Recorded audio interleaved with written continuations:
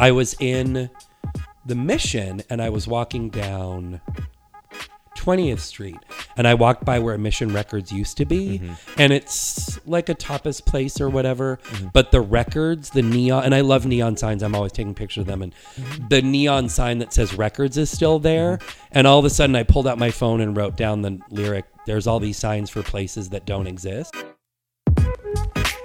That was musician Chris Onesorg. I'm Jeff, and this is Storied San Francisco.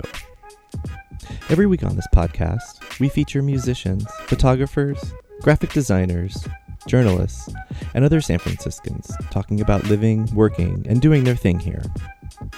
It's a way to get to know your neighbors. Welcome to episode 30, part 2. In this podcast, Chris talks about moving to San Francisco and starting a band, Ex-Boyfriends, almost immediately after his arrival. He'll start us off with the end of his time in New York in 2003. Here's Chris. I needed to be somewhere other than New York. I had lived there. I lived there for almost a year after I graduated from college in 97. I made a lot of stupid choices in my living situation because everybody has a bad New York living story. I had one. I moved away to the Midwest for a year and a half to live cheaply in Lincoln, Nebraska around a few friends and play some music and have and quit a bunch of jobs and sort of be irresponsible for a minute. You can't be irresponsible in New York if you're not rich or have trust fund or parents, you know. Then I moved back to New York. I lived there for almost 4 years and I got laid off. I fell into working in the .com world through a friend when I was moving back to New York. And then I fell out of it when 9/11 happened, post.com crash.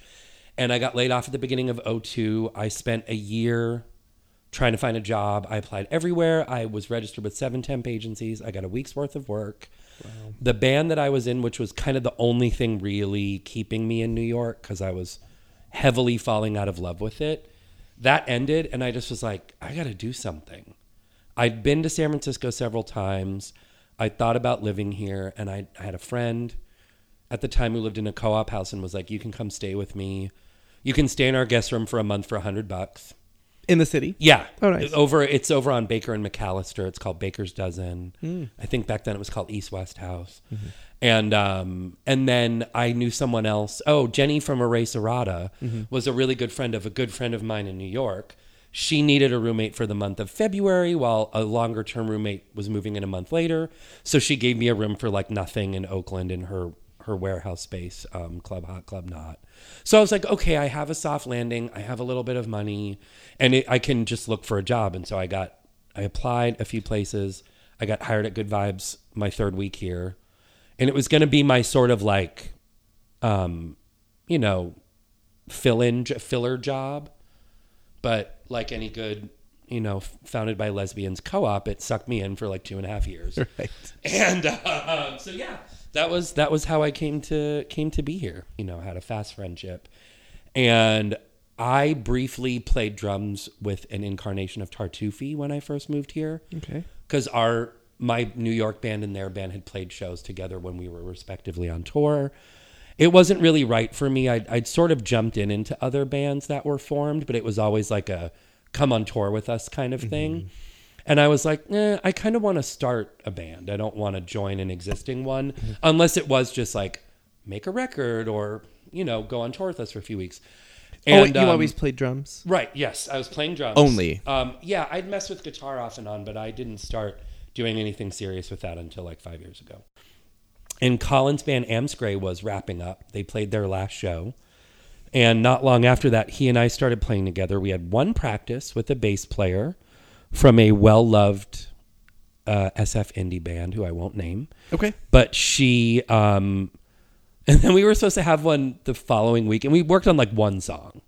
Like I think Colin had a few songs kicking around from Amscray that he hadn't done anything with. Or they never got, fully fleshed out. And it was like a really goofy song. Like it's on the first Ex-Boyfriend CD, but it's really goofy. And we were going to have practice with her, and it was like Colin was in touch with her, but she was like not responding about meeting at the same time and place. And then like the day of, she was like, I just don't want to make angry music anymore.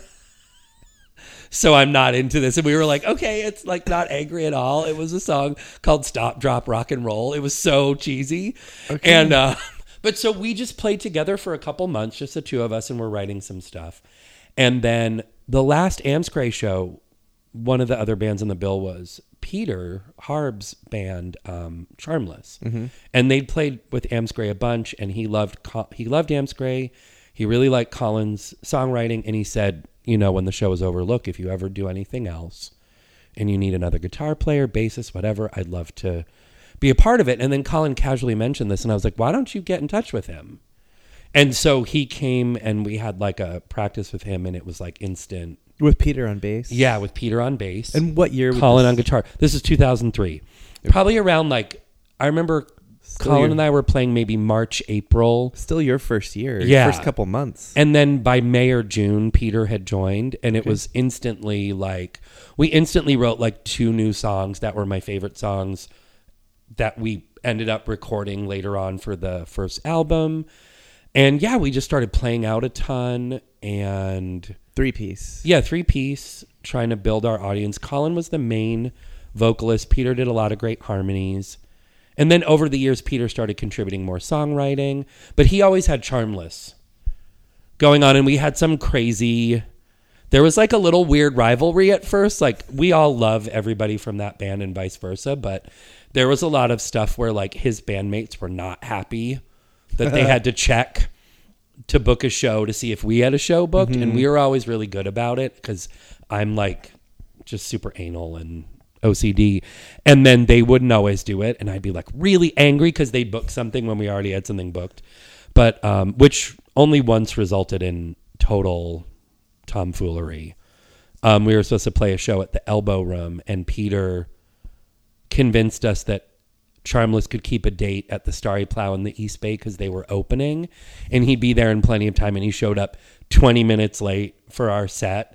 We set up and played for 15 minutes, and I don't think the Elbow Room would ever let us play there again. Wow. But all yeah. told, 20 minutes as far as that commute and all that isn't bad. But when you're like, no, we're running. But I mean, considering Load-In was like at 6 and our set was like at 9:30 or 10, right. It's like, ugh. Yeah. But yeah, so we played together for the first couple years and wrote a bunch of stuff, played out all over the, city and the Bay Area. And then we decided to record our first album. And pretty much, I think Charmless and Peter was in another old band a while back. I'm forgetting which one, but none of us had ever been on a label. Amscray, everything they put out was self-released. All my old bands did that back in New York. I think Peter was in a band that had like 1 7-inch put out on a super, super tiny local label, but same kind of thing. Everybody just putting stuff out themselves. Right. So we were like, well, we'll record it. And then we were like, we really like this. Why don't we shop it around? And if no one's interested, we'll self-release, but maybe someone will take interest.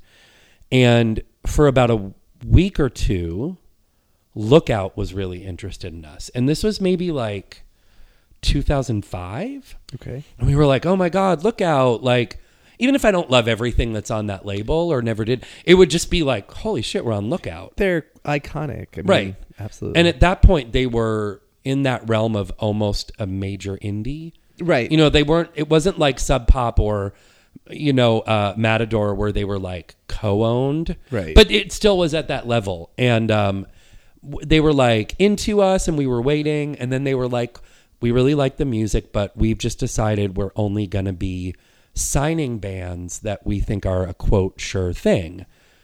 And we were like, okay, like a little hurt, but whatever. And then they put something out by some band called like Hockey something. And then like less than a year later, the whole thing came out about how the label like hadn't paid Green Day their royalties in years and years. And Green Day was like holding off on suing. And, we all know I actually just remembered this because I just read How to Ruin a Record Label by Larry Livermore. And I was like, oh, right. We almost were on that label for a second. But we dodged a bullet. And then we ended up meeting with the guy who ran the East Bay label Absolutely Kosher. He liked our CD, and we met him at the Pilsner, and it was very like, have a couple beers, chat, handshake, I'll get you a contract. And the only reservations we had, because we'd already paid and recorded the album, it's pretty standard, but they wanted to own all of our masters, and it was going to be this forever universal blah, blah, blah. Mm-hmm. A good friend of mine who I used to work with back in New York, who's in music, his friend is a woman who's an entertainment lawyer, or was at the time. And he got in touch with her, and I said, we don't have a lot of money, we could give her something. And she was like, if they just fax over the contract, I'll look it over and send it back with notes. And so she was just like, here's what I think doesn't really serve you, and especially because you've recorded everything yourself and paid for it. So I think it was going to be more like a licensing thing. We returned with those requests to the label. He said everything was fine with that, but it ended up being kind of a awfully typical story of like, we never got a new contract to sign.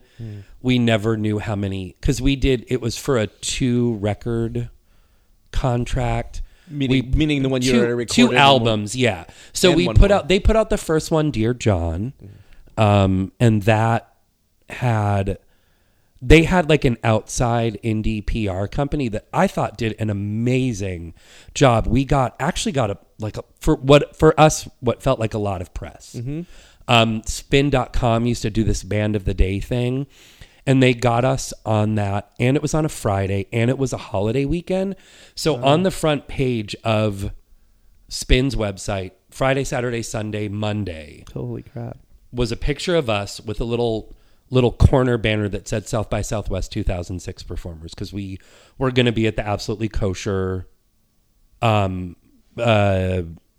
showcase. Oh, okay. And so I thought they did an amazing job, and a lot of people bought the record. We got a lot of attention. Colin got a lot of interest directly to him from like the gay press, because he and I are both gay. So we got some of that. But to me, I was like, whoa, this feels amazing. And then when we did our second album that we were supposed to have a budget for, but we never got one, and we paid for it all ourselves. But they paid to manufacture it, so that was at least nice, and they had some distribution. We were told that they weren't working with the outside PR people anymore. They had someone in-house, and they told us they didn't feel the outside PR company had done what they should have for the amount of money that Absolutely Kosher gave them. None of us knew anything. We were like, okay, if you say so. We thought they did great, but I was like, who knows? Maybe they paid them thousands and thousands. I don't know. Right. And so our second album, which was called In With, came out, and it was like it never existed. We went from having all this printed press and tons of online stuff to a few blog posts where we were on a list of releases. We got one post that featured us a little because the artwork for the CD was Clue themed, because Colin and I are obsessed with the movie Clue. Yes. And it had 3 interchangeable front cards with us looking like characters from how Clue. did I not know this? Don't know, because it's amazing. And unfortunately, my image is the one that's like the digital download default. Like on Amazon. Oops. It's on iTunes, it's me, and on Amazon, it's like Colin. And yeah. But I might leave this in there, but I just want to say that, I'm a Clue fanatic as well. Yeah. And also, Colin and Chris and I have a ongoing that needs to be updated movie night. Yeah, we do. Anyway. And Peter was just very game and went along for the ride, because he could have cared less. Nice pun. Yeah. Oh, but I didn't even mean that. And it just ended up being really disappointing. And we were, every few months we'd send an email, hey, can we get that contract? Hey, oh, this is happening with the business. Oh, this is happening with my personal life. And we asked for, we just want to know how many CDs we sold. We have no clue. We found out at one point once for Dear John, because a friend of mine used to work for SoundScan. And we had sold like 400 something, which to us was astonishing. Yeah. Because previous to that, it's like all you ever did was sell stuff at shows. Right. And I mean, to this day, I joke that you'll be able to build my coffin out of every CD or record of any band I've ever been in that I have left over in a box somewhere. So, I mean, we had a lot of fun and we kept on as a band, but it was really frustrating. And we were a very odd fit. Like, we were the catchy indie pop rock band on a label with a lot more like noisy and experimental stuff. And we were told, you know, we feel like you're more marketable, you're more mainstream, and we think we could do a lot with you. And who knows, maybe the first record, they thought we were going to pay off a lot more. Right. I don't know, but we played like several absolutely kosher related shows where we were constantly the redheaded stepchild. And it felt like we did all these kind of favors and then weren't treated well. So, you know, it sucks because I know that the guy who ran the label still claims to think we're wonderful and thinks that especially my feelings are overreacting, but I'm just like, What year did In With come out? In With came out in 2000. I'd have to look it up. I feel like Dear John came out in either 2005, 2006, and In With came out in like 07 or 08. And what was really frustrating was we were trying for like a late summer release. And by the time they got their shit together, it came out in like November. And at that point, everyone's doing their end of the year best lists, and some little know-nothing indie band from San Francisco, regardless of whatever level of press we got that we were thrilled with, we were unknown. Yeah. And so for us to have a record come out when it's like, the only thing that's going to do well is like a Beyonce album or like Madonna's Greatest Hits Volume 12, you know, it's no one's going to give a shit. And so it just felt like this thing where we felt completely ignored. And it was tough. It was like, it was way more of a blow than I expected it to be. And I think it was sort of disappointing because it felt like here I am in this city that, in this part of the world that's so different from so many places. It is more liberal. It's more radical. Like it's queer and it's artsy and it's music. And a lot of that was still in full effect. There was still a great music scene and there was still all this stuff going on. And then it felt so typical. It felt so like, oh, you met at a bar, you shook hands, they think you're great, they want to do all this stuff with you. It felt everywhere. Yes, it felt very like like a template, like a bad movie template about like a group of excited musicians signing on to like a cool local label. And I was like, oh, they can screw you over when they're small, not just when they're big. Right. It's not like we were getting signed to Capitol or some big record label where you almost expect, you know, we all know like, oh, TLC had to declare bankruptcy because they signed a fucking horrible deal because they were teenagers who didn't know better, you know. And so it didn't destroy the band or anything, but I think it just made me, it dampened my enthusiasm. It put a cloud over the experience. And we did our third album. We released it ourselves. We'd always wanted to put out vinyl, so we decided to spend money to put out like a limited run, and which was super fun, and we still have so many of them. Before vinyl was hip again. Yeah, and that was our third album, Line In, Line Out, which is actually my favorite of all three. Yeah. Colin and Peter really shared songwriting, and so it's very much collaborative, and I like all three of them, but it's the one I find that if I were to listen to any of them, I'll listen to that one. You know, and then we still were a band for a couple years after that, and then it just kind of felt, I know I sort of spearheaded it, but it sort of felt like a time to at least take a break. Mm-hmm. And, you know, Colin was in like at least one other band, if not two. Lucky Jesus. Yeah, he was in Lucky Jesus. And I guess he was in Lucky Jesus, and then the Philistines came a little later. Started after, yeah. But it was a thing of, I also think I was just feeling like I wanted to do something different. Right. I'd never been in a band that long. And yeah, this is what, 5 or 6 years? No, yeah, 6 or 7 years. It was 9 years when we... Thank you for being No, it's math okay, because it able. was around 2012 when we decided to like pretend we were Sleater-Kinney and go on an indefinite hiatus. Was your last show at the Eagle? It was. I was there. We did it was our Goodbye for Now show. Mm-hmm. We did a show with the Bruises and the Boars. One of Jeff Glave's bands. Yeah. Was it the Boars? I can't remember. No. But it was really fun. Yeah. And we did a few covers and we had a really good time. And then we actually played a show really soon after that, but it was for a friend's wedding, so it was just at a reception. And then, like, we've done a couple things since then, but it's like, it's never like we're together again and we're, right. doing, I mean, Colin and Peter are now in a band together Right. called Quivers, and Peter's still got Charmless. Charmless, like, kind of took a break for a year or two, but they've been together for a super long time. Mm-hmm. I think I saw them at Winters. Yeah. 5 years ago or so. And I've had a They few were things great. here and there since then, but it's really, I find it really, really hard to be an adult of a certain age and have jobs and money and, pay rent and live life and have time for band stuff and get it, it gets tougher and tougher. What is your favorite part of doing music?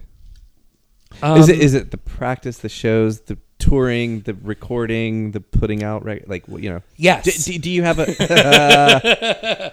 Well, I like all of those things. I would say probably the number one is the getting together, practicing and working together. It's this energy that you can't, I think I experienced it to a degree when I was a kid and a teenager growing up in New Hampshire. I did a lot of theater, and there's some similarities to it, but it's like you're in a room with people and you're making this thing happen, and it often is this thing that, like, with Ex-Boyfriends, it was like Colin would bring in a song that was mostly written on his end. Peter and I would flesh it out, but we both had a lot of input with, like, composition, and we'd say, what if we start with this and move the chorus and da-da-da, and, It's the creative process. yeah. And sometimes, I mean, there's songs where I would just be like doing whatever on my kit in between songs, and then Colin would start playing something along with it, or Peter would. What was so interesting, and I think this is true, like, I've even just feel like I've read enough musician biographies where this just seems to happen, where the songs that, like, fell out of our asses in like 10 minutes the best. were the ones that people, like, were always the most into. Yep. Not that they didn't like the songs that were more labored over, but it always seemed like when we were just like, and like a song came out, like, almost fully formed, like maybe it needed a little more, like, refining of the lyrics or tweaking here and there. Like but the universe is saying, don't overthink like it almost just kind of, Athena coming out of Zeus's skull as a full-grown adult, Right. like that. And Right. that would be the stuff that, like, people would go nuts for. And if we didn't play it at a show, they'd be like, why aren't you playing this song? Right. And so I think that's my number one favorite thing. I love playing shows. Shows are mine. Shows are great. There's something about recording that I find enjoyable, but it's also really stressful. Yes. As soon as the record button hits, I'm like, money is being spent. And by the time we did our third record, we were much more comfortable in the studio together, and we did a lot more, like, songs in one take and stuff like that. But yeah, for me, the stuff that's live and immediate, whether it's practice, and I mean, it, not to oversell it or gild the lily or whatever, but when,